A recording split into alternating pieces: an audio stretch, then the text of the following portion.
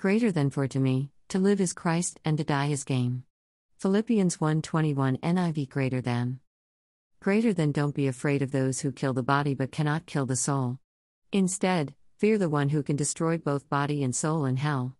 Matthew 10:28 GWT.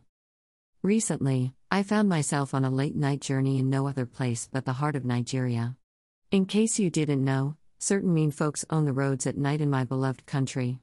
Okay, so my 2-hour journey commenced at 7 p.m., when the lights in the sky were dimming and there were talks of a particular route we were taking being an ambush by these mean folks.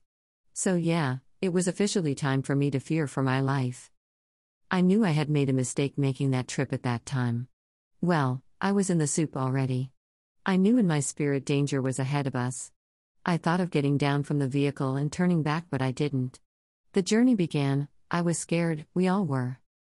Then the thoughts came. What evil could possibly befall us? Robbery, rape, ritual, kidnap, death.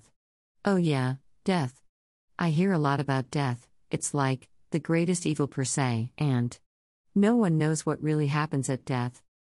I thought of all the possible ways I could die that night, the vehicle losing a tire on high speed and we all being thrown over a bridge into the river, me practicing my amateur swimming skill to save myself but eventually, H20 taking over my brain and I passing out and dying with an excruciating pain inside my skull. Or, armed robbers firing straight through the head of our driver and he losing control of the vehicle and we plunging to our death either by crashing into an iroko tree in the forest or by the vehicle somersaulting until it explodes in flames. Well, I did think of death.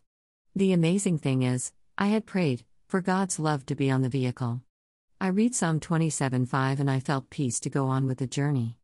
But I still thought of death. I even imagined sending a text to my parents with my last breath. Greater than do not mourn for too long. Ha ha.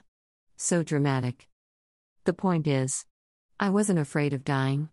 If at all, I was curious.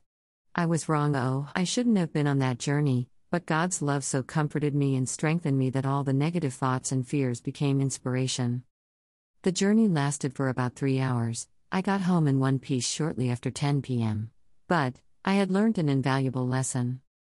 Greater than those who love life too much will lose it, but those who lose their lives will gain it. Paraphrase from Matthew 16:25. Greater than.